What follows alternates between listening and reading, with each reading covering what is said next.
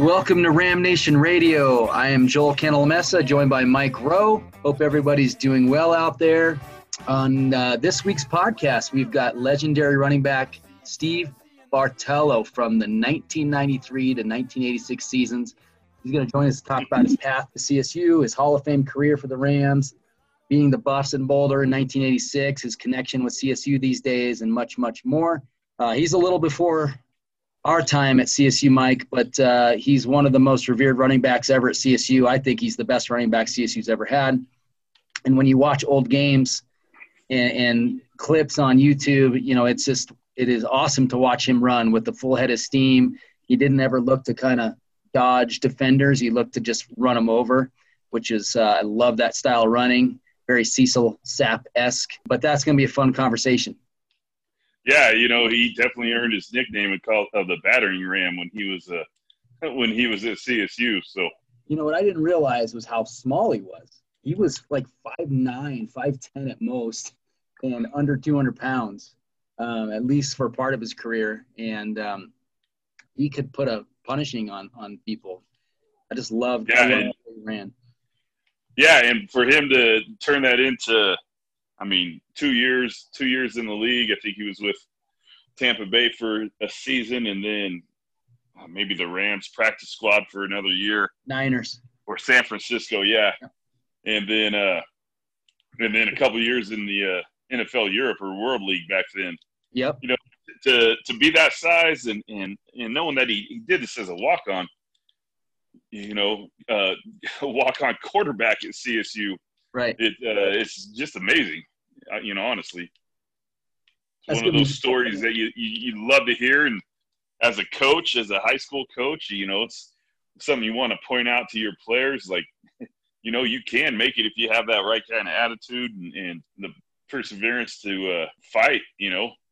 And he's, I mean, we'll go through all of his accolades and all of his accomplishments. It is a long list of extremely impressive feats. I mean, one of which is he still is the number 2 running back with the most career rushing attempts, and we'll ask him about that. But number 2 all time, just absolutely incredible. He's only behind Ron Dane by 9 carries. So pretty awesome stuff. So that is going to be a great conversation. Stick with us on that. I've got a bunch of things to ask you about first, Mike, and talk through before he comes on. But first, I don't know if I told you about my trip to Fort Collins last week. With my I got a few of those text messages. I know, it was so awesome. My aunt, uncle, and cousin came in from Western Pennsylvania. We drove up from Denver, first stop from Mighty River. Dan Miller gave us a private tour of the brewing facility, talked about the process of making the current batch of beer that they had in there, let us sample all the beers.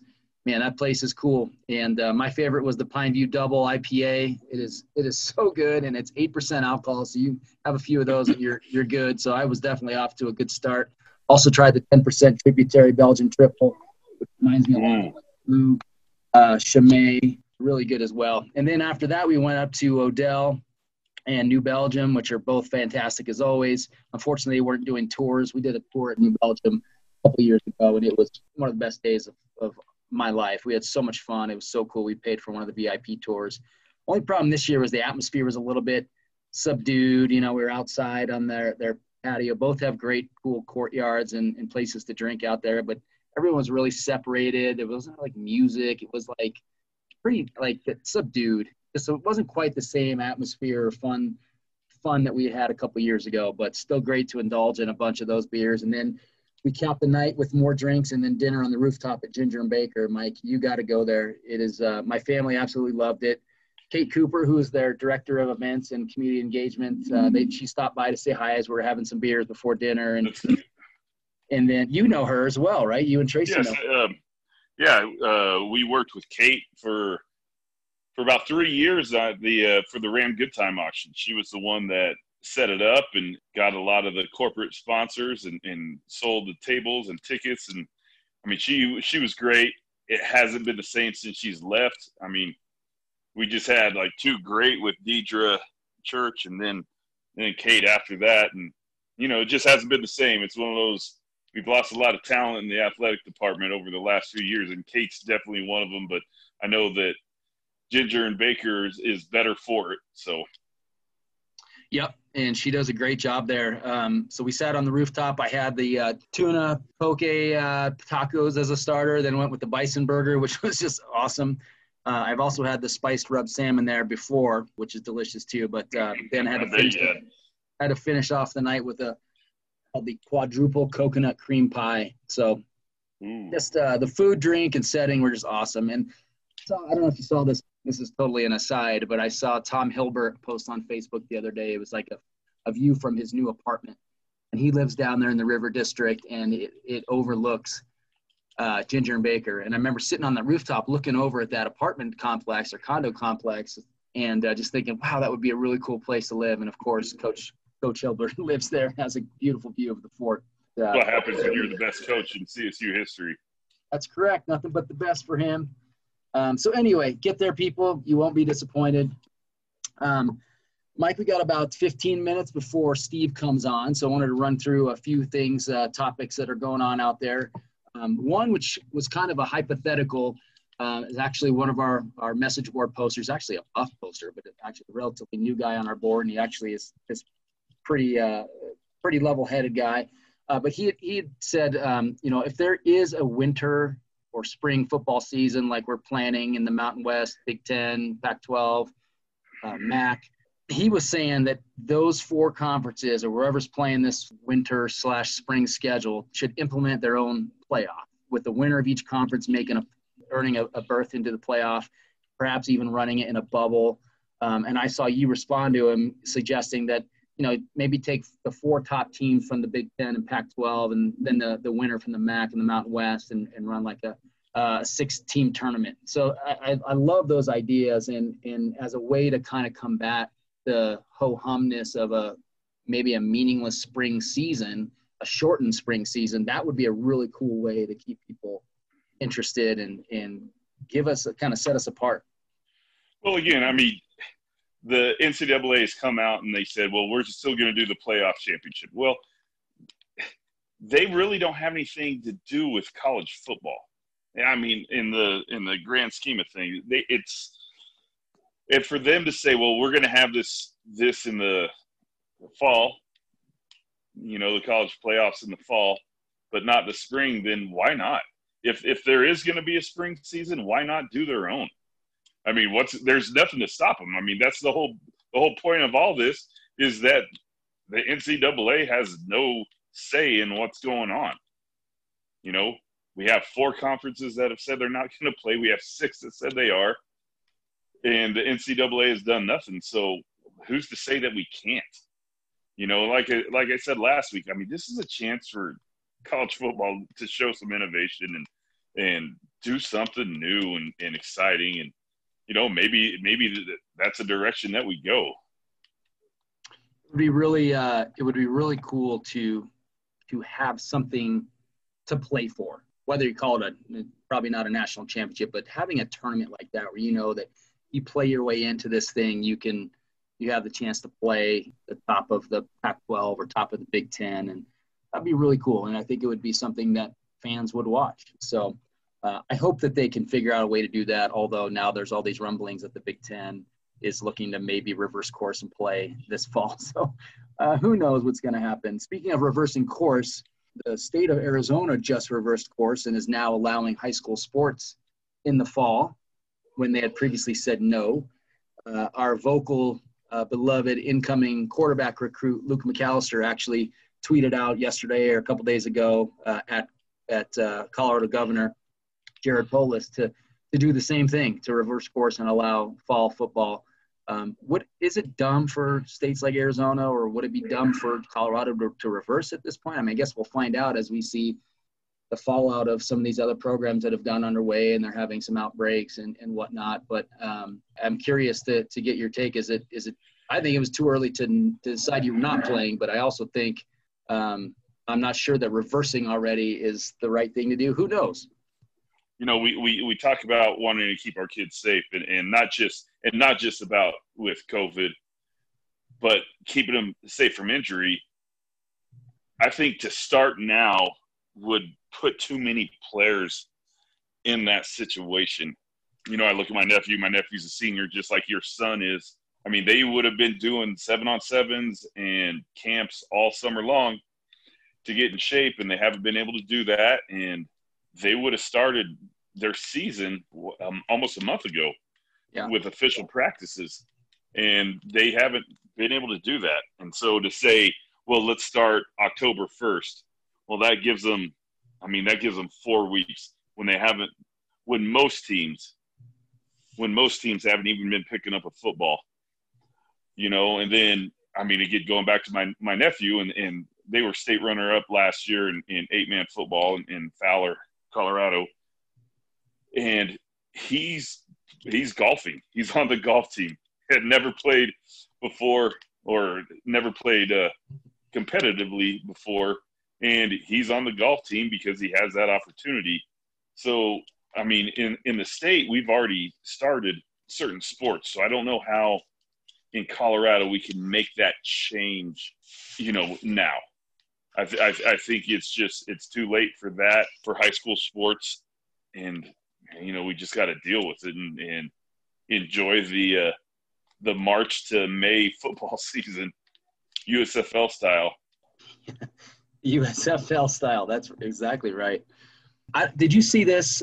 There was an interview by Reese Davies from ESPN, Rod Gilmore, Kirk Herbstreit, Burger McFarland. They had Oliver Luck, who's a former executive with the NCAA.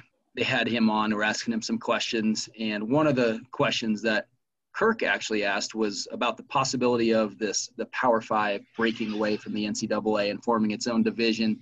Oliver Luck said that before he kind of laughed some of that off, never thought that was really a true possibility. But with all of the dire ramifications of the pandemic, everyone kind of going rogue and doing their own thing this year, he could see a scenario where this perhaps could come to fruition here in the next several years or whatever. And he thought that, maybe he was just speaking off the cuff and didn't know the exact number of teams in Power 5 conferences, but he said you probably would see around 70 to 75 teams break away.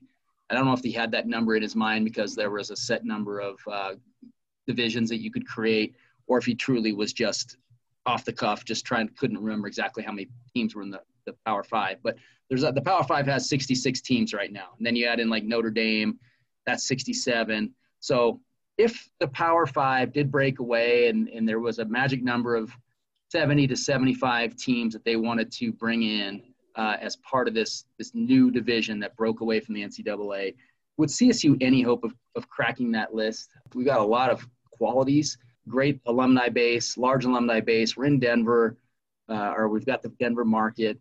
We've got beautiful facilities, but is that enough? Are people going to be clamoring for Colorado State to be in their power conference or their power division?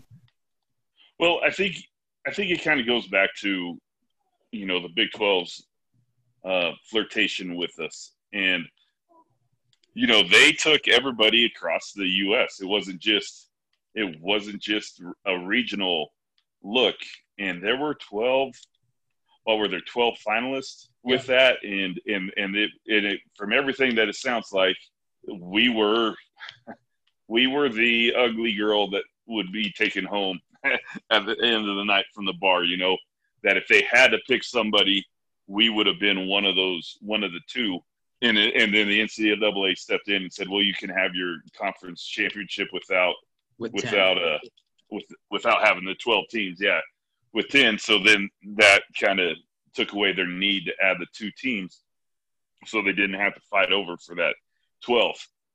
The fact that we were there with that, I think that we would have a good chance of being included in that 75, or I think 84 makes more sense.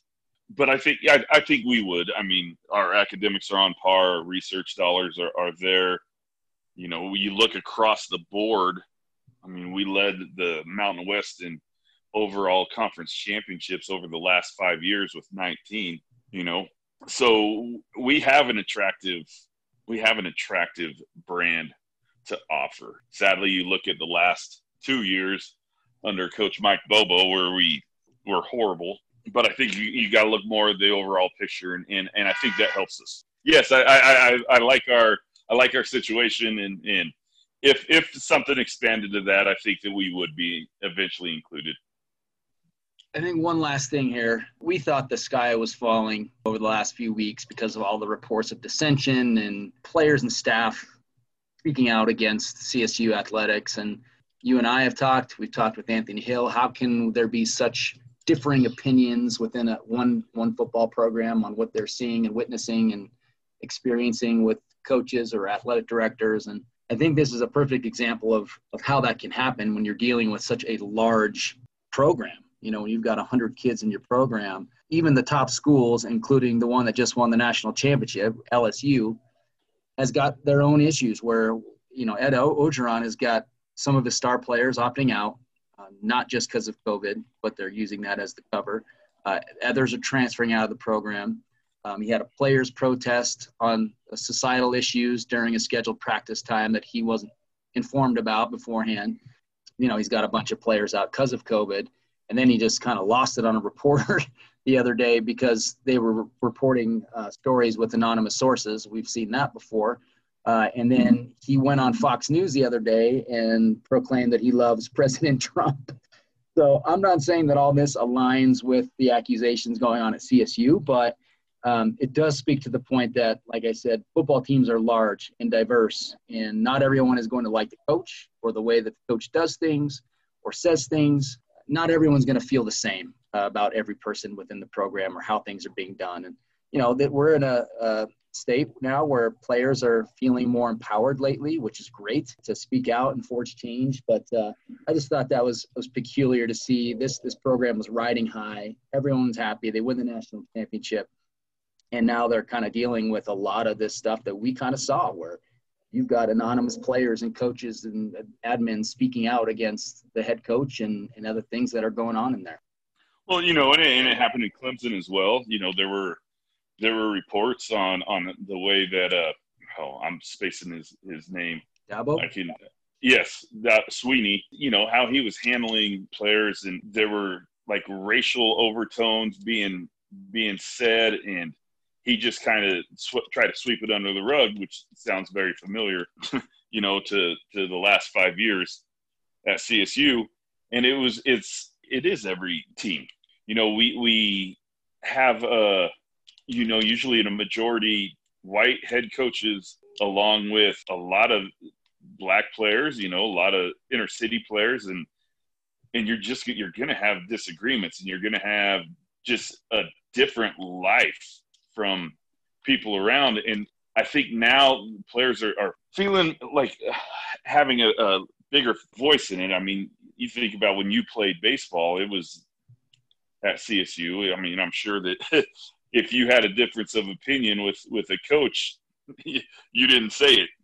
There wasn't anything being said. Now you can say that, and the kids have more power of their own careers. That's why you see kids going out early, transferring almost for any reason anymore.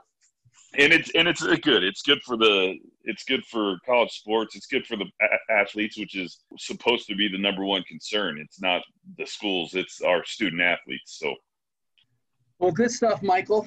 It is a weird time that we're all in for a variety of reasons. 2020 just keeps throwing us for more loops, and the best we can do is keep our spirits up and look towards, I hope, a winter spring football season, and try to get some good guests on to reminisce about the past and have good things to think about and talk about. So we're going to pause here for a second so that we can connect with Steve. So stay with us. We'll be back in a moment. All right, welcome back. Our guest today came to CSU as a walk-on and finished his career as an All-American fullback, running back with the school record for career rushing yards. And he grew up in Colorado Springs, graduated from Doherty High School. And despite being considered undersized, I guess you would consider that at 5'9". I don't know. We'll ask you about what the true size was there, Steve. Rushed for 4,800 yards, 4,813 yards between 1983 and 1986. He was a four-year starter and earned all conference honors in 84, 85, 86. His career record of 46 rushing touchdowns is still the school record, along with 1,211 rushing attempts in his senior year. That mark also set NCAA a record at the time and is still second behind only Ron Dane's 1,220. He earned Black Player of the Year that season and was the United Press International and Associated Press second-team All-American. And he's a member of the CSU Hall of Fame, inducted in 1995. I could go on with a long, long list of accolades, but in short, we are welcoming the best running back in CSU football history, Steve Bartalo. It's great to be here. It's a lot of fun. Hope we can have some fun while we're here. Good. That's our goal, because there's not a lot of positives lately. Investigations and cancellations of football, and coming off 3-9 football seasons and all those fun things. We're trying to get guys like you that bring us enthusiasm for the past and reason to be hopeful for the future. But how's life going for you, Steve, in this crazy 2020 year? It's going well.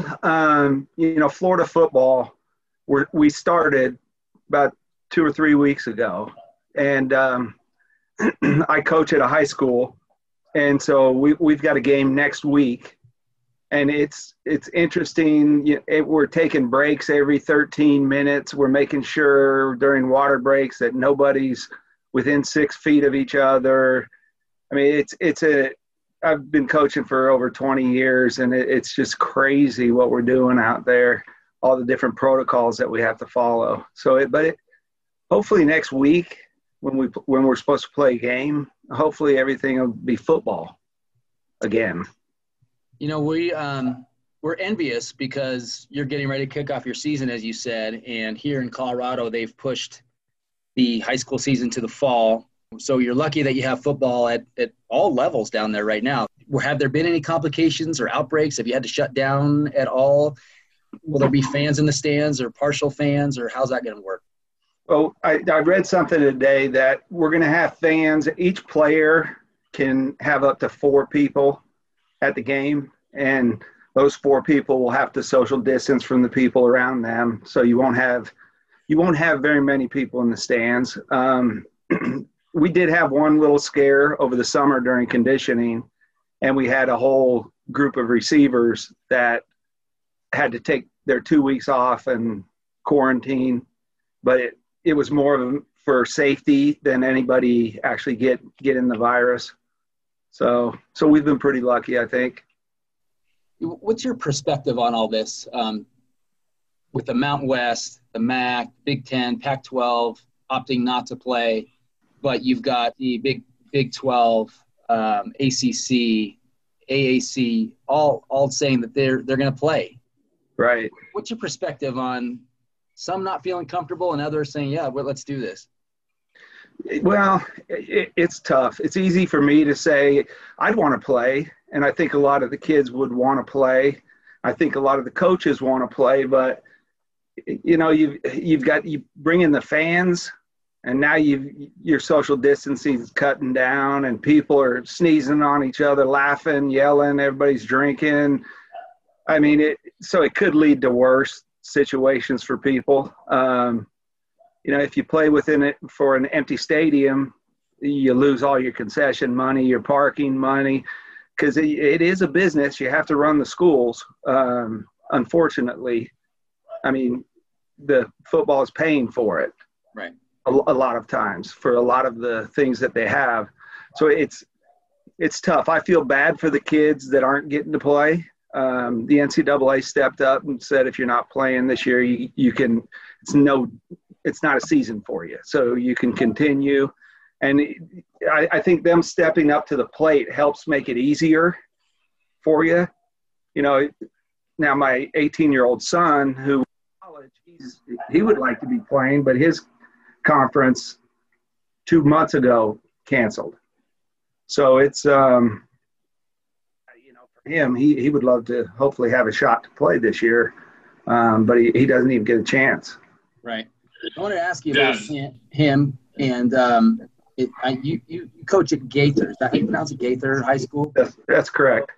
So Nick is a senior linebacker. Your youngest son, Nick, is a linebacker and a right guard. Did I read that correctly? And then your older son was the starting quarterback the last couple of years, Tony, and he's the one that's at Bethune-Cookman right now. Correct. How is it how has it been coaching, getting the opportunity to coach your sons? Because you've been doing this for 20 years out of a passion, but now you had to have your sons come through and experience that. That's got to be pretty cool. Yeah, it's been interesting with both of them, because Nick, they're both bigger than me, first of all. Tony's 6'2", he's about 210. Nick's about 6'1", and he's about 215. And I'm sitting here at, 5'9", 200 pounds. But it's been a lot of fun coaching both of them. Nick playing offensive line for us, undersized offensive lineman, but the people that he played against guys that are going to Florida, Florida State, Maryland, all over the country. They're signing with these schools, and he was blocking man-to-man on these guys. And, Tony last year we play 6A football. That's what Gaither's in. And Tony led the state in 6A in touchdown passes with 45, and he had 3,500 yards passing, which was third in the state for 6A. I mean, for everybody, for every division. And it was so much fun last year because we lost in the semifinals. We got our butts kicked. But to make it to the state semifinals, it was kind of magical.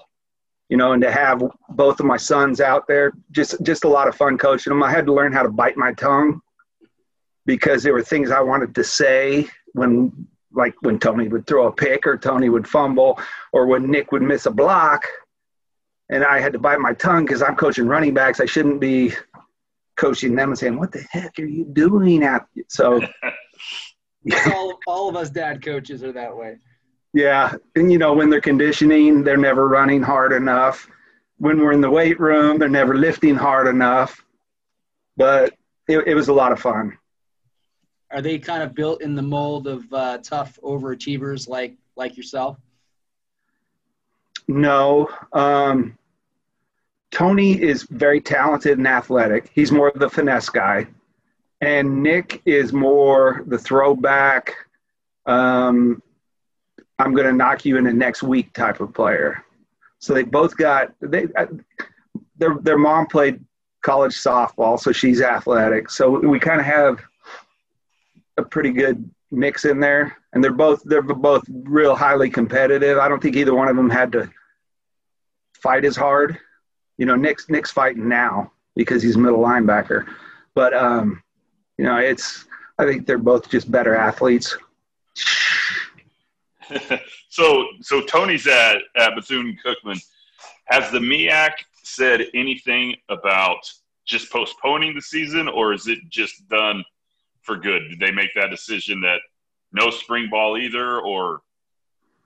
Well, I saw probably about 3 weeks ago, they actually came out with a spring schedule. So I don't know if they're prepping just in case. Hopefully they'll play in the spring. I think it was an 8-game schedule, which would be nice to see. We'll see what happens. I guess time will tell. But yeah, they originally said they were going to suspend the season. It wasn't we're canceling, which is kind of leaves some hope and some optimism for you. That's good to hear. So Bethune-Cookman, that's considered a historically black university. So how did that happen? Well, one of the teams I coached, we had a kid on the team, and his name was Alan Suber. He was a quarterback, and he ended up transferring to another school. He was the quarterback coach at the time, and he came in and said, we'll take him. We want him.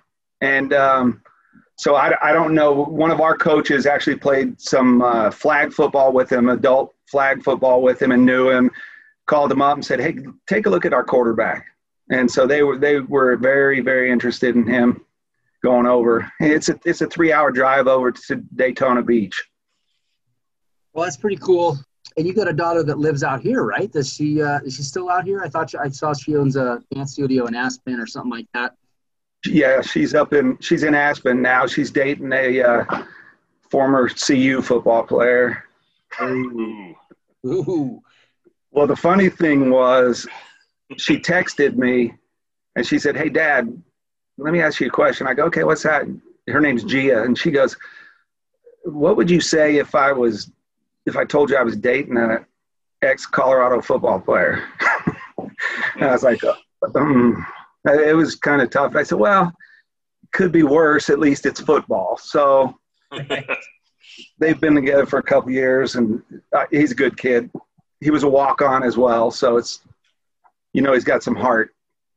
Good. And then kind of wrapping up this background on you, Mike and I have both coached in high school. Mike's actually a teacher. He's coached in high school in several different sports, including football. I've done it in baseball, and I know what a challenge it is working around a real job and when you got a regular job and a career. But you've had a long career at Raymond James. Is that you're still there, right? And tell us about your career there and what you do. Yeah, I think of myself as the old Italian loan collector, because we make loans against securities, and it's my job to make sure that Raymond James doesn't lose any money. So when the market's crashing, like it did for 3 or 4 months, it's very long days, and making sure that Raymond James has the equity in the accounts that's needed. So yeah, it's a fun job. It is. I've enjoyed it. I've gone into the office every day, and occasionally we'll do some work from home, but I'd rather be in the office. But I've been there 23 years, I believe. And is there a tie between your connection with Raymond James and your time with the Buccaneers? Actually, no. We didn't.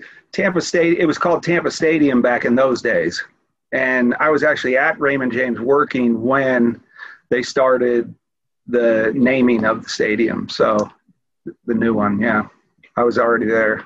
Gotcha. Well, getting into football. Like we said, you grew up in Colorado Springs, played at Doherty. You had some interest from Air Force, but you chose to walk on at CSU. Rams were not very good. I know you were small, and probably that hampered some of the opportunities that you had in your path. But what made you decide to walk on in Fort Collins rather than pursue somewhere else? Well, it was something I wanted to go to a bigger school. I came out during spring. My dad drove me up. We were going out to watch a scrimmage. Craig Ryder was the one that recruited Colorado Springs, and because he grew up there, went to Wasson High School. And when we drove on the campus, there was this event going on that some people probably don't know about, which was College Days.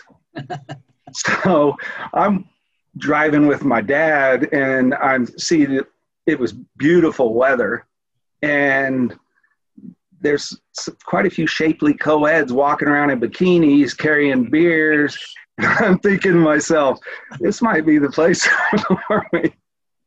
You thought that was better than Air Force? Well, I didn't even visit Air Force. So, yeah, and then, of course, I saw Terry Nugent. He was throwing the ball around on the field, and I was like, oh, man, he's 6'4". Look at him. And so I was a little concerned with my football, whether or not I was going to be able to make it. But College Days was interesting. It was a good time to come up. Do you remember who was playing in the concerts then? Oh, no. I don't. I mean, we were only up there for a day. Just drove up to see it, watched the scrimmage, and drove out of town. But, yeah, there was something going on. Those had died by the time that we arrived. I was a freshman in 91, and we heard the legendary stories about College Days. So, and from what I've heard, I can understand why you were intrigued. Yeah, it was very inviting. It was good for me. So people remember that you were a walk-on. I mean, that's a common story, but probably not as many people realize that you started off as like a scout team quarterback before they gave you a chance at fullback and running back. And how did that transition happen under Leon Fuller? And at what point did you earn a scholarship? Well, I played scout. It was interesting because we went through summer camp, and Noel Mazzoni was our quarterbacks coach. And he came up to me and he said, hey, you're going to have a real important job or role for the team. You're going to run scout team for us. I was like, okay. And so, Air Force was running the wishbone. Wyoming at the time was running the wishbone. He had Steve Young in BYU. There was a couple other teams running the wishbone that we played. And I ran the option in high school, so running the wishbone wasn't much for me. I could shift over to that pretty easily. We went from beer in high school to wishbone in college. And so they just beat me up every practice. And the coaches would buy me shirts with the number of the opposing team's quarterback. And the defense thought it was so great to see how fast they could tear it off of me during practice. So they would be slinging me around by my jersey, and then they put another one on me. And I just basically got beat up. And so I did the whole season as scout team quarterback. And then I started thinking to myself, I can actually play a wishbone quarterback. So I started looking around at other schools. Yeah, should I try to get into Air Force? Should I go to somewhere else, Wyoming? Reached out to a couple coaches and things like that. And then they moved me. I decided I was going to stay, give it a shot, see what happened. And they moved me in the spring to running back. And 3 days into spring practice, I hurt my shoulder. I hurt the AC joint on my shoulder, so I'm out and waiting. Came back, played in the final scrimmage, and then they moved me back to quarterback because we were playing Air Force, I think, my freshman year. So they wanted a little scout film of Air Force, and I was hot because I played all spring running back, and then you move me to Air Force so I can give you a look instead of actually having the fun of playing running back, which I thought I had earned. But it was all right. And then we came back in summer ball. I came back, and I was third or fourth team running back, learning my way. And then 2 or 3 weeks into the season, no, maybe 3 or 4 weeks in, was when I got a shot. And I was paying for my school that fall while I was leading the WAC in rushing. And so I got my scholarship in the spring. Yeah, that's okay. So your sophomore year. Well, I redshirted my first year, so it was my redshirt freshman year. Redshirt freshman. So you paid for 3 semesters. Yes. At CSU. Right. Man. Yes. They don't refund. Well, good policy. Yeah. You played under Leon Fuller, who, when people refer to the Leon Fuller years, it's not with fondness over the number of wins. It's kind of the lean years. But Leon be gone. Leon be gone. But he seemed like a very likable guy. What was he like to play for? He was a defensive coach, and he spent the majority of his time on defense. Now, what you may not remember is that my running backs coach, who was also our offensive coordinator, was Sonny. Yeah. Yeah, and that was, for me, I spent more time with Sonny than anybody else on the staff as far as a coach that I spent time with. And his attitude, his discipline, the way he treated people. He didn't care if you were a walk-on or if you were a starter. He was going to treat you the same. And just to have him as a coach was unbelievable. I mean, to this day, I really think the reason I got into coaching was because of Sonny, the way he treated me. When I was a walk-on, he treated me the same as when I was, a 2 or 3 year starter. So it was a lot of fun having Sonny as my coach. So when he got the job as the head coach in '93, you probably could see why he was going to be successful then. Oh, without a doubt. I mean, I went down to Miami for when he was coaching down there, and I went down to one of his – they had a clinic on there and spent some time at the clinics, and you knew he was. When I was in San Francisco, he was up at Stanford, and I went in and sat in on some meetings on Friday night when the coaches were meeting before the game on Saturday at Stanford. And I mean, he treated me the same then as he did when I was a player. So it was nice to be there.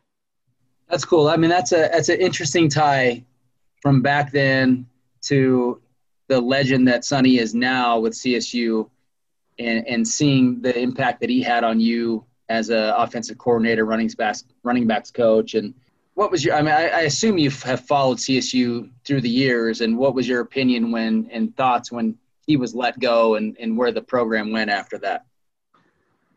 Well, I don't know if it's good or bad. I've got distancing here, so I don't get every little article, every radio thing, any TV shows. So most of the time I don't know what's going on unless I'm hearing it secondhand. And so I kind of get, okay, this side, and then I call somebody else and they give me the other side.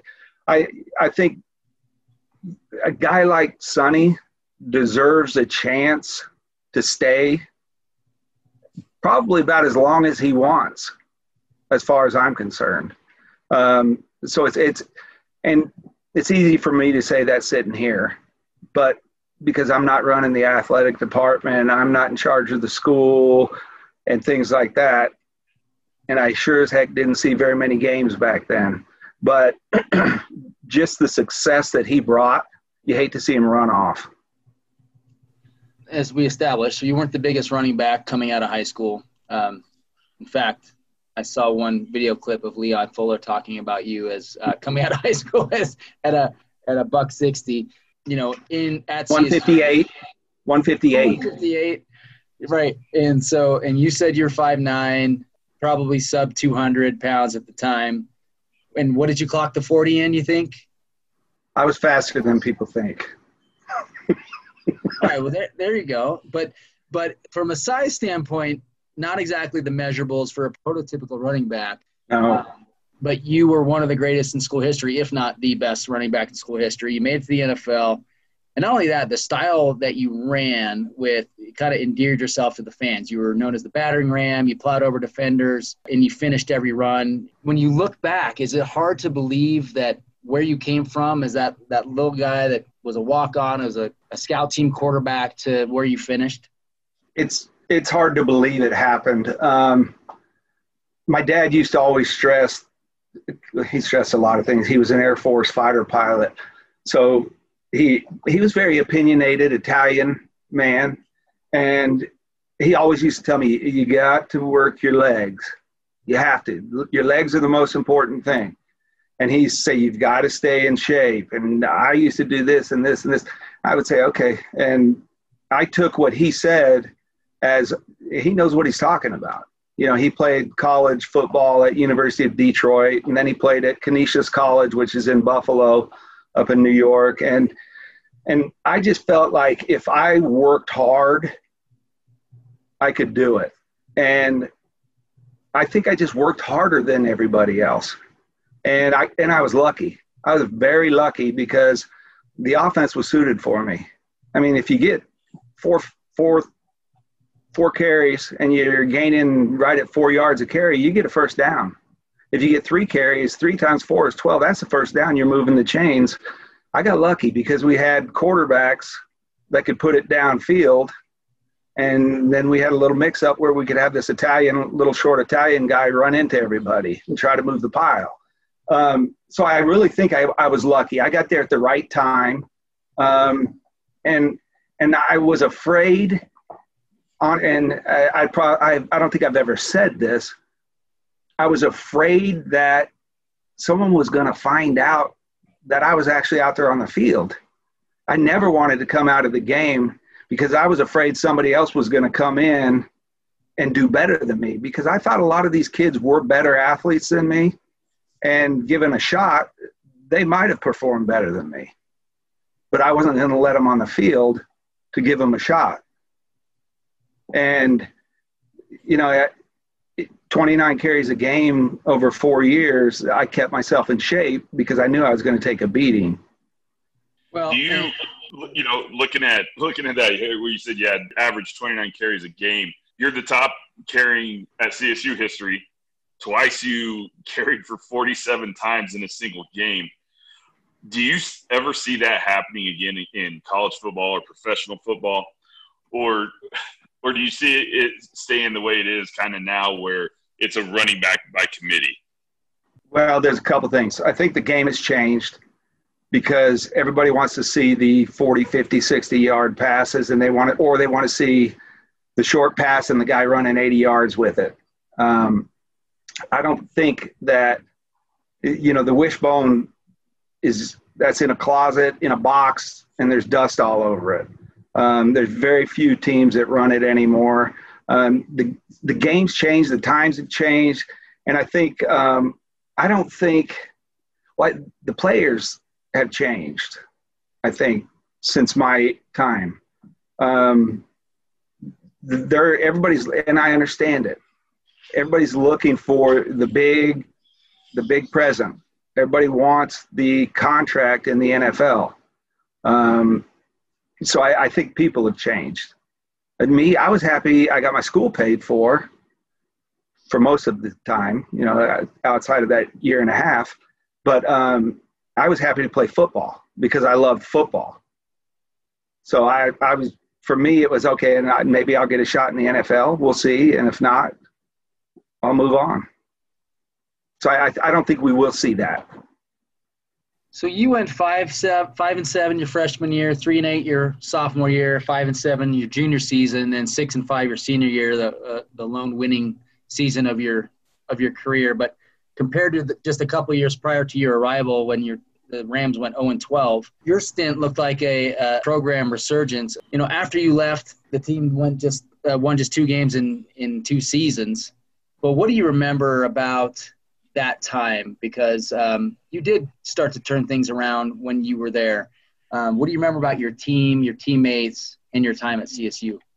Well, I think we needed a bowl game my senior year, and we were so close to having a bowl game. San Diego State, Todd Santos throws something into the end zone, time running out, and they end up winning the WAC as a result. And then we go down to UTEP, and we need a field goal to win the game, and Kelly throws a pick, and I make a tackle on my last play of college football.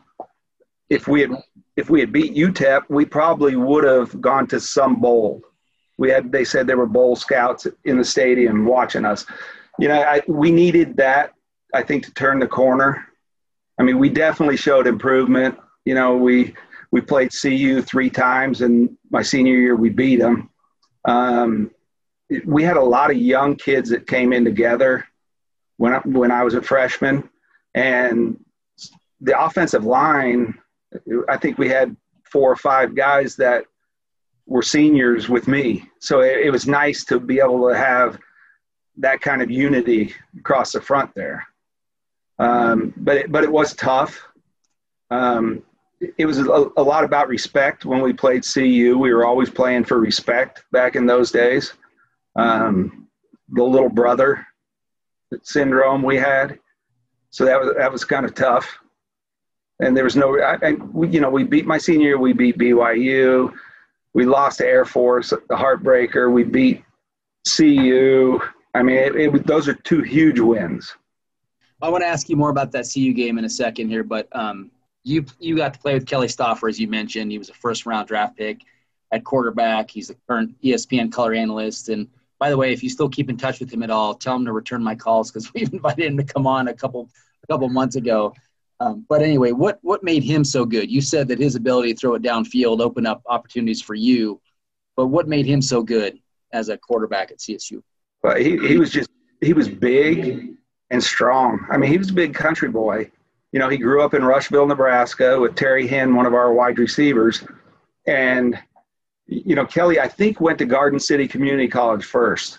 And he came in and beat, I think it was Tom Thinnell out halfway through the year. And he could just throw the ball.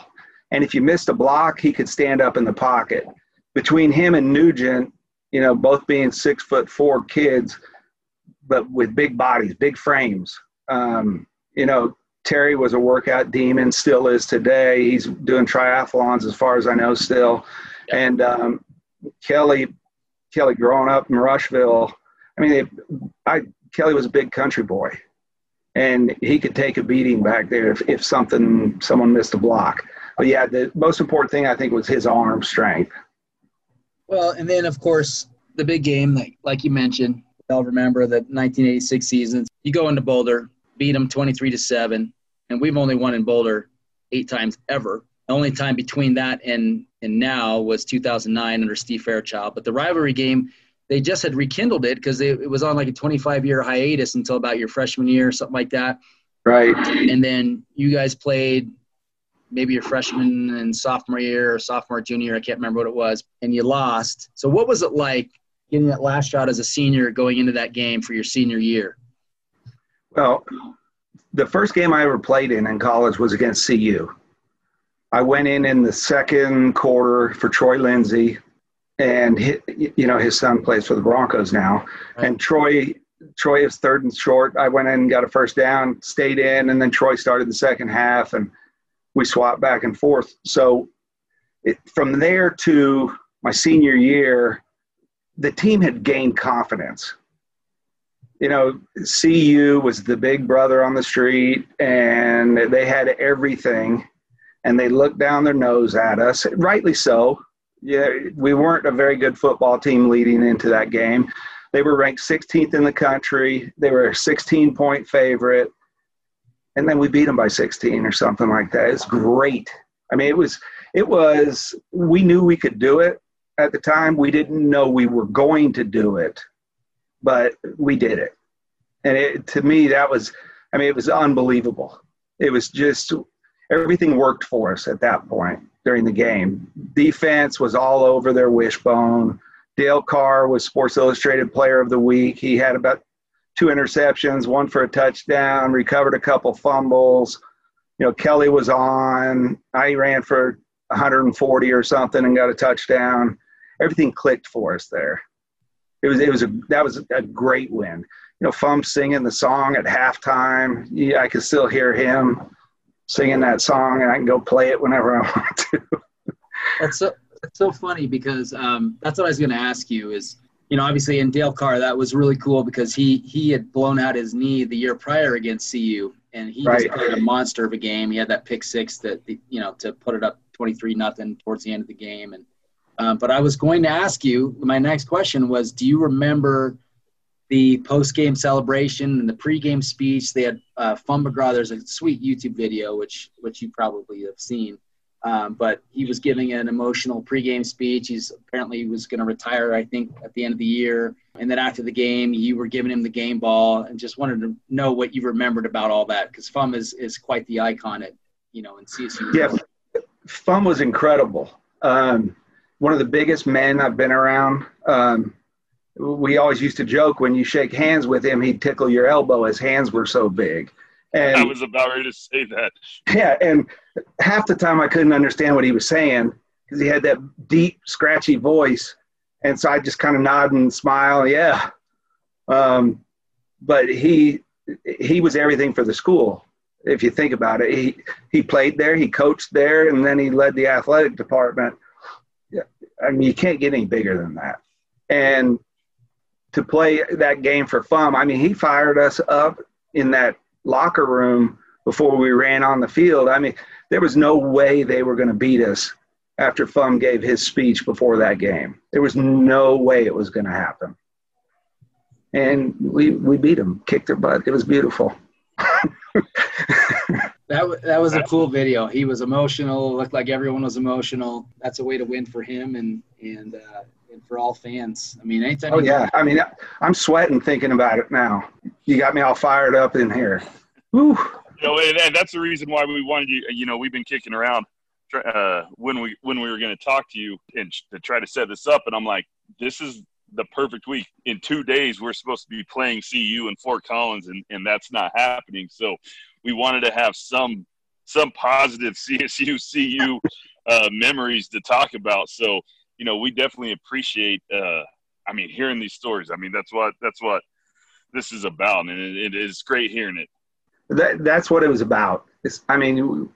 Taking CU apart in the paper. I mean, we went to, they had the thing down in Denver, the luncheon. I don't know if they still do the luncheon. They don't. But they had the luncheon down there.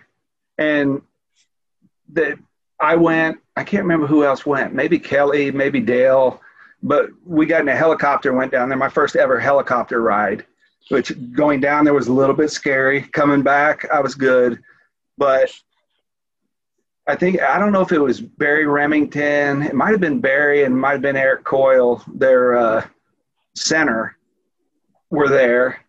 And one of them, they was making the big fuss about, yeah, we're coming for you, pointing across the room at us. And I'm looking, come on, man, we're at a luncheon.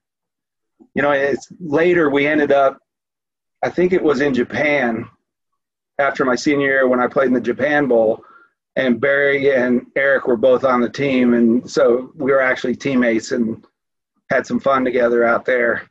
They're normal guys. Right. Granted, they went to CU, but they're normal guys, and we got along. It was fun. But yeah, the win. I mean, after the talk in the paper and from CU, we kept it quiet for the most part, and to beat them, it's just huge. You just mentioned the Japan Bowl. I wanted to ask you about that. What was that experience like? Well, there's some things I can tell you and some things I can't, but it was great going over, the longest flight I've ever taken in my life. But with the amount of talent there, Miami had their guys, Vinny was there, guys from Penn State, all kinds of guys from Miami, guys from Penn State. Who did we have? We were the underdogs. And we ended up winning. Our quarterback was Matt Stevens from UCLA, I think, and Kevin Sweeney from Fresno State. I didn't run the ball much, but I think I had 10 or 12 receptions and a touchdown. But just seeing Japan was unbelievable. And Ray Perkins was the coach with Jimmy Johnson for the other team, the old Cowboys head coach and Miami Dolphins and all that.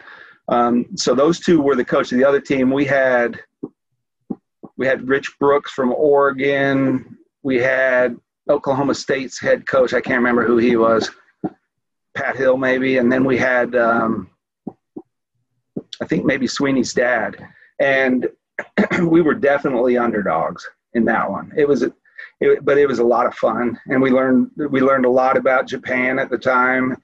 I sat on a bus for an hour with Ray Perkins next to me, and I was kind of scared of Ray Perkins at the time.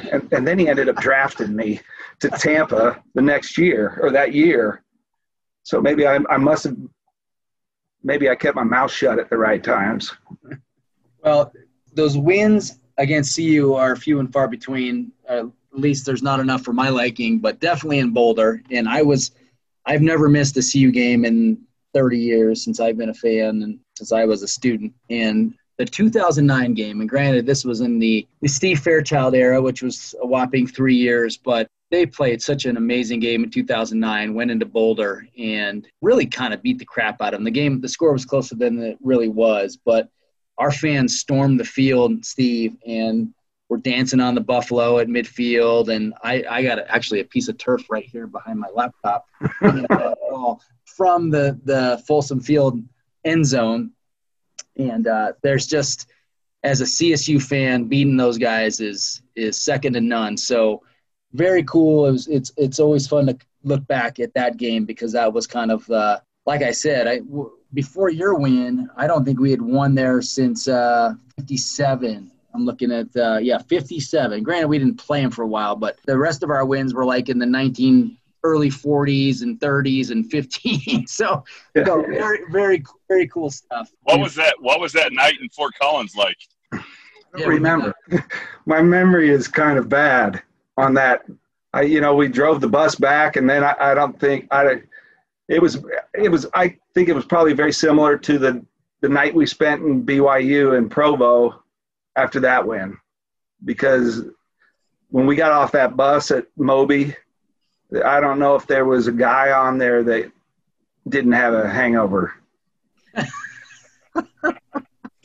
Coaches or players. Oh, that is the best. That is the best. That was a Friday night game in Provo we played, yeah. Well, That's so great hearing. So Steve, then you've gone through this amazing collegiate career. You're drafted in the 6th round of the '87 draft. Played for the Buccaneers and the 49ers. A couple years in the NFL. Went to the World League in Europe for a couple seasons. Tell us about your professional experience and what that was like for you. Well, when I went to Tampa, first they wanted me to lose weight, so I cut down to 195 pounds. And Tampa, it's about 110 degrees out while we're practicing. And we were probably the only team in the league that had 3-a-days. So we were out there on that field. And two of the practices were in full pads. And it was unbelievable going through that. And so I ended up, I tore a tendon in my thumb catching a pass, missed a couple days, missed some conditioning, got back into it. It was I was amazed at the amount of work we put in under Ray Perkins. And it was interesting to see some of the veterans, because they would say, this is college. You're back in college here with Ray Perkins. I didn't know any better. Now, then you go to San Francisco and it becomes, you need to do what you need to do to get yourself ready. We're all about preparation, but you need to take care of yourself. If you need to run, you need to run after practice. If you need to lift 3 or 4 times a week, get it done. Do what you need to do. So it was like night and day. It was fun for me. Going to Frankfurt and playing for the Galaxy in the World League was like being in college again, except for I was the old man. I was late 20s, and we had 21, 22-year-old kids that had just got out of college or just played 1 year in the NFL or got cut in the NFL. And we were all in the same hotel. And Jack Elway was our head coach. And it was a lot of fun playing for Jack. And John came out a couple times and visited and stayed with us in Germany. But it was being in college again. You know, you're on your own. You're eating meals with the team. You're riding a bus to the practice facility. You're all working out in the gym together. Really enjoyed it. Plus, I got to see Germany. We had a couple Germans on our team. And every weekend, we would steal one of the team's cars. And we would take it and go explore. So we were driving all over Germany. And every weekend in Germany, a different town has a beer festival. And so I was able to sample all of these different brews. It was incredible. I was 28. I was old enough. It was fun. Ooh, boy, did we go through some towns. Good time. It was fun. So I was a Frankfurt fan when World League started because that you were on the team and because of Jack Elway. So I watched a lot of those the games that were on TV. So I definitely remember seeing those back in the day, and hearing your stories. Just, it's awesome. I love hearing that. Love hearing that. Oh yeah, Mike Perez was our quarterback. He was at San Jose State, and he was out of Denver East, or I probably shouldn't say which, because he'll get mad at me if I name the wrong high school. But I think he came from Denver, and it was great having him at quarterback for us. We had a lot of fun. Steve, it is so cool to hear that history behind all that. How is your connection with CSU these days? I know that several years back you established the Bartalo Family Football Scholarship. Very cool. How involved are you still with CSU, and how much do you pay attention to CSU football these days? I pay attention more than I'm involved. I try to read up. I try to see what's going on with the school, how recruiting's going. When they were looking for a head coach, trying to figure out who they were going to pick. I don't call anybody and act like I'm a big timer in the athletic department or anything like that. I'm not a big timer. But I watch from afar, really. And I will watch any CSU football game I can get on TV. There's no brainer. The problem I have is they need to start those games a little earlier because we're 2 hours behind here. And there's times I'm watching these games that aren't kicking off till 10:30. I'm getting old. Yeah. Sometimes I fall asleep on the couch and I don't ever know who wins till the next morning. It's rough. That's what's rough on me right now. And we complain about them here, and we're 2 hours ahead of you. I was gonna say you're lucky because you get to be warm in your bed. I mean, some of those games we were freezing. Yeah, and I'm very jealous though because it's too dang hot here. I mean, we're sitting at 100 heat index at practice today, and my little brother's sending me. He lives in Colorado, down in Colorado Springs, and he's sending me screenshots that next Thursday it's supposed to be a high of 29 with a possibility of snow. Yeah, Tuesday. Come on, man. Don't send me that. It's 84 at 5 o'clock in the morning here. You're sweating just walking to your car. Yeah. It's not fun. So how are you 200 pounds then? Come on, I'm Italian. You always put on weight when you get older. All right, so from afar then, how have you seen the evolution of the university, the football program from your time into now? I mean, obviously, there's been some huge changes in just recent years. The new facilities, the stadium. It's a far cry from when you played, obviously, but what's been your impressions with the new CSU? Well, that's a tough question. I mean, everything's great. You have the facilities are unbelievable. Maybe we're getting soft. I hate to say that. I don't think we are. But you've got so much.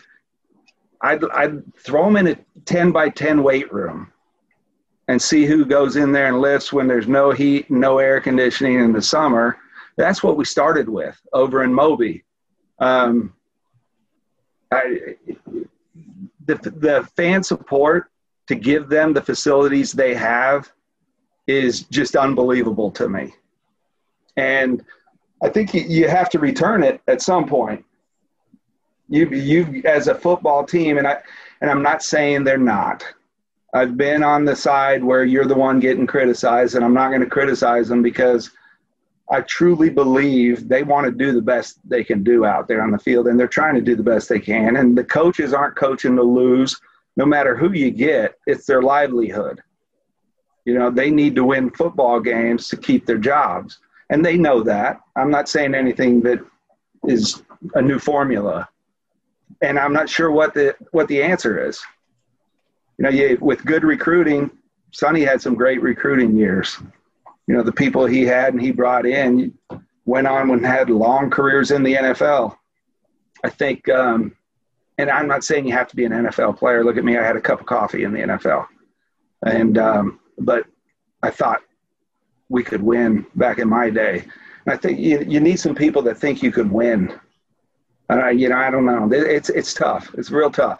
I'm a fan. I think the tough thing is, for me, is to sit back and see everything that's going on. And, I mean, because I'll still wear my CSU stuff. You cut me, I'm going to bleed green. You know, I fought for 5 years, and my teammates, we fought. We weren't the best team ever to play at CSU. We didn't have the best facilities, but we had a lot of heart back in those days. And it's tough to see the criticisms and just the comments and commentary when, you know, I'd go back there tomorrow. And my wife knows I would move back to Fort Collins tomorrow and be part of it. That's powerful. You've lived it.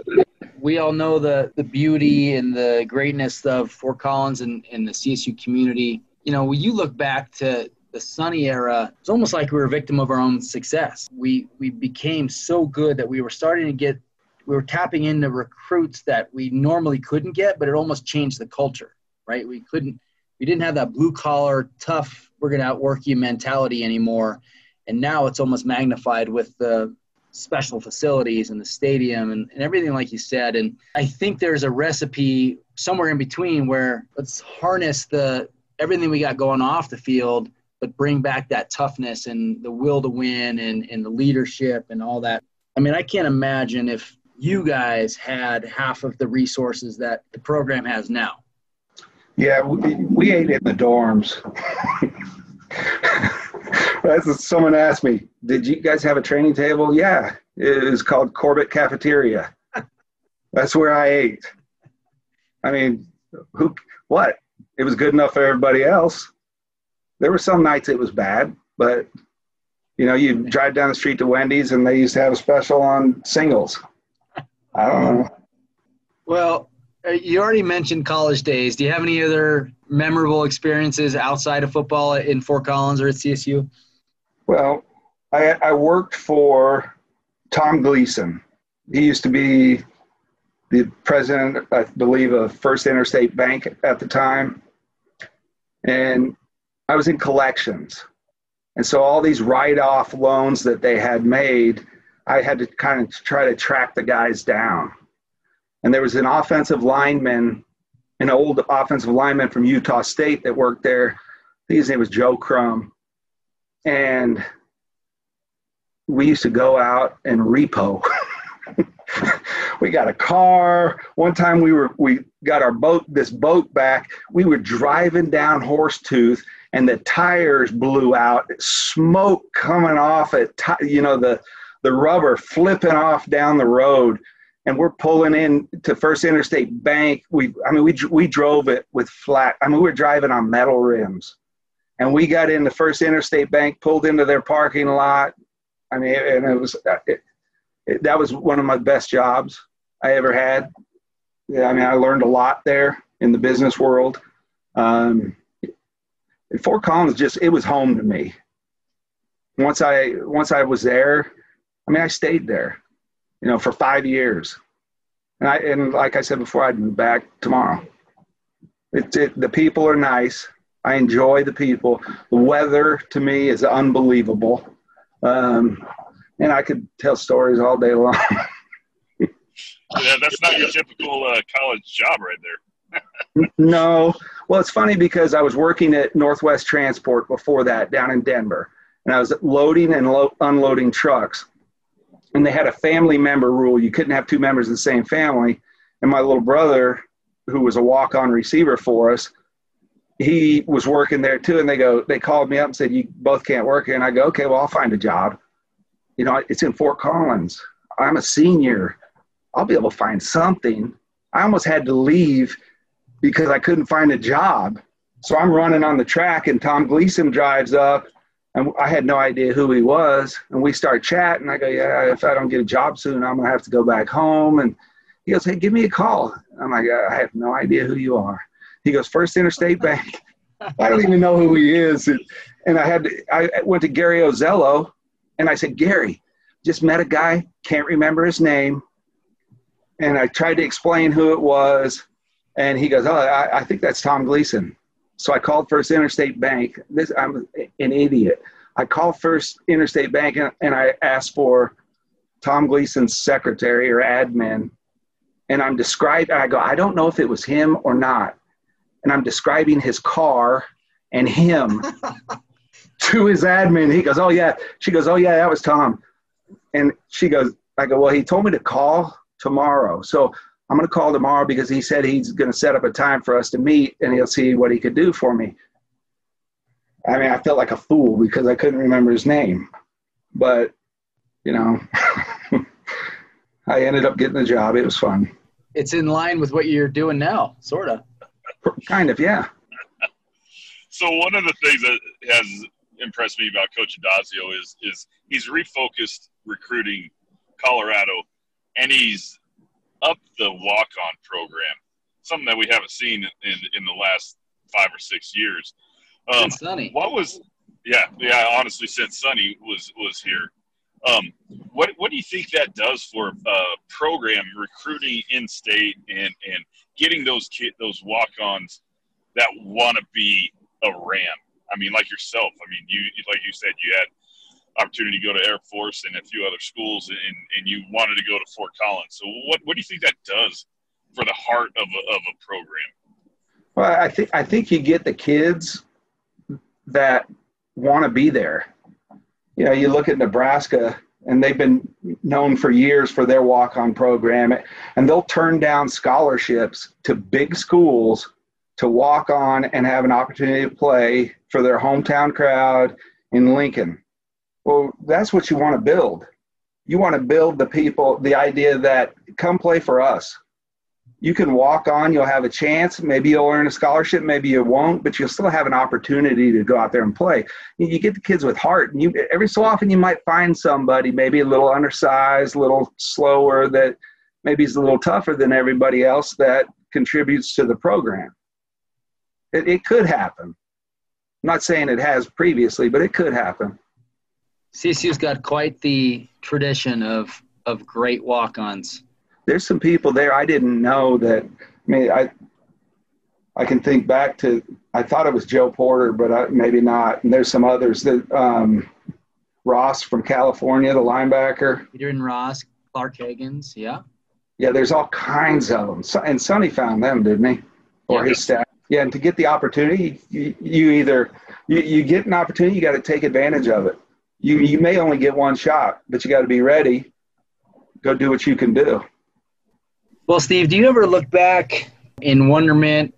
I'm going to list off a few of your accomplishments. There's a lot beyond this list even, but you were a CSU All-Century team. 1992, they announced you to the All-Century team. CSU Hall of Fame member, inducted in 1995. Nye Award winner in 1987. 16 games rushing over 100 yards, which is a school record. You were the WAC rushing leader 3 years in a row and the Offensive Player of the Year in 1986. You led the NCAA in points in 1986, second all-time in the NCAA for rushing career attempts, 1,211 attempts behind only Ron Dane. We talked about that. Tony Dorsett is the next closest in third at 1163. 24th all-time in rushing attempts in a single season at 362. Just crazy numbers here. You're ahead of Ricky Williams, Marcus Allen, Barry Sanders, a lot of others. Academic All-American 1986.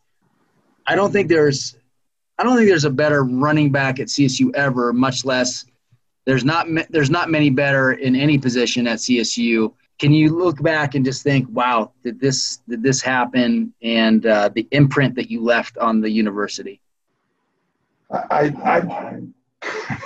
Yeah, that's tough to comment on, because a lot of that stuff, I mean, if I didn't have 5 guys that grew up with me in front of me in that offensive line, I wouldn't have gotten half of those yards that I got.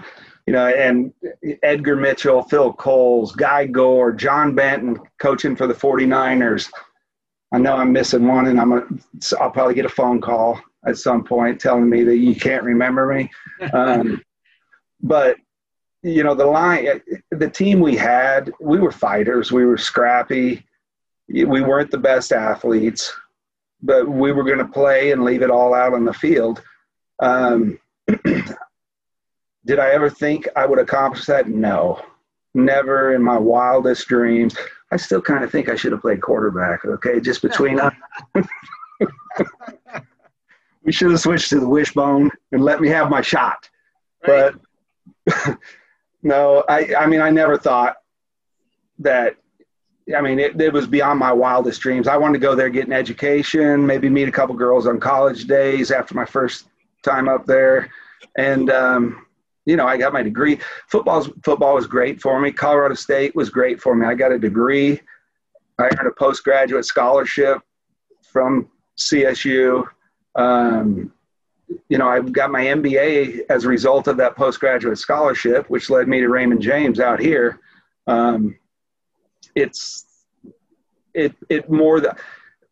CSU paid me well by what I got. My education, postgraduate, I had my first plane flight to Ames, Iowa. I had never been on a plane before that, my freshman year. We come and I carried the ball 43 times and we got beat. First game I ever started. I went to Miami. We played the University of Miami. We played LSU. I went to Hawaii. Only time I've ever been there. Don't want to go back, but too long of a flight. CSU paid me. It wasn't money on the table. It wasn't under the table. CSU paid me with education. I got to play a game I love and everything else that goes with it, the postgraduate and things like that. I mean, I'm well rewarded for what I did. It's interesting because right now we're in this movement of rewarding players, paying players for their likeness, paying players for their time involved with NCAA football. And when I hear you talk about what you got out of it as a scholarship athlete, what do you think about these days, the movement towards above and beyond giving them full ride scholarship to paying them for their likeness, paying them for their time, giving them a stipend? I fully agree that they don't have time for working a job, give them a stipend, but I'm starting to wonder if we've moved to this position where this is not amateur sports anymore. We're on our way to a semi-pro league. If we're going to pay them, you need to charge them, is in my opinion. I don't care what you pay them. If you're going to pay them, charge them too, because they're getting free room, they're getting free food, and the food they're having, it's not Corbett Hall anymore.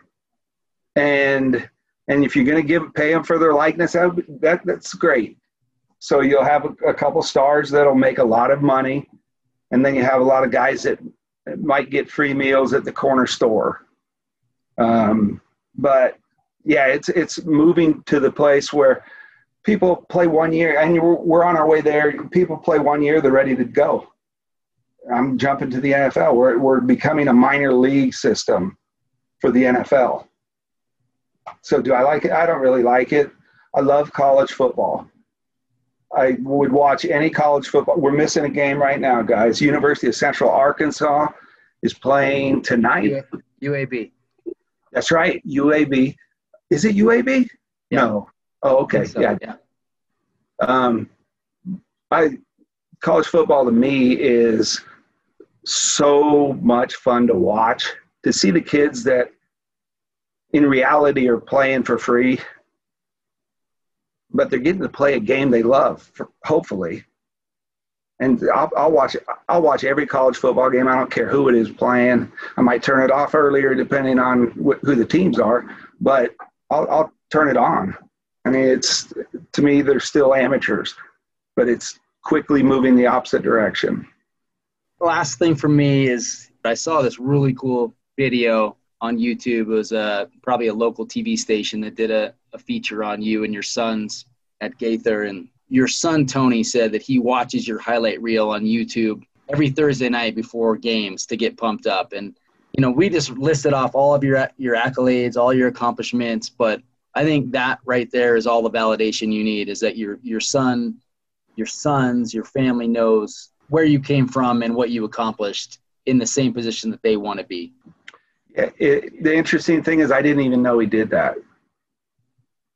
So when I saw that, I was like, I had no idea. So yeah, it was a little bit touching for the old man. That is so cool. Mike, anything else, bud?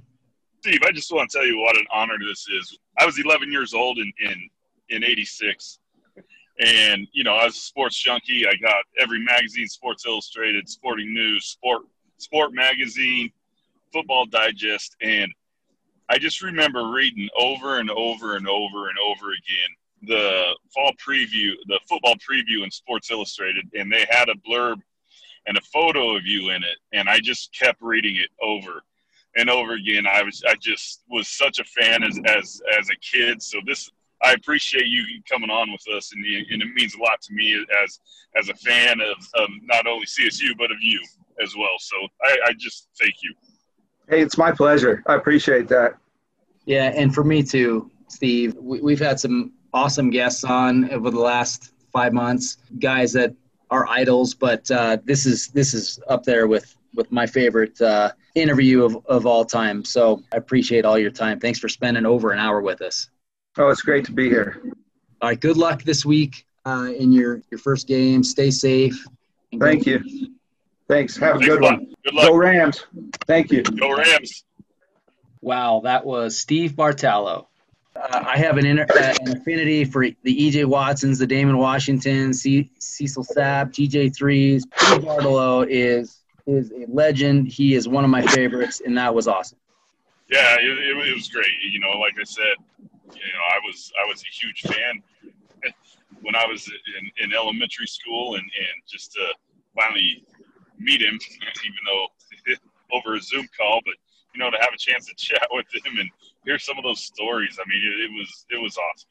It was awesome, and there's just so much positivity, and not to put anything down on what we've talked about with our other guests, because we've had amazing guests and amazing interviews, but the whole thing was just about positivity, and I loved it, and it was great from start to finish.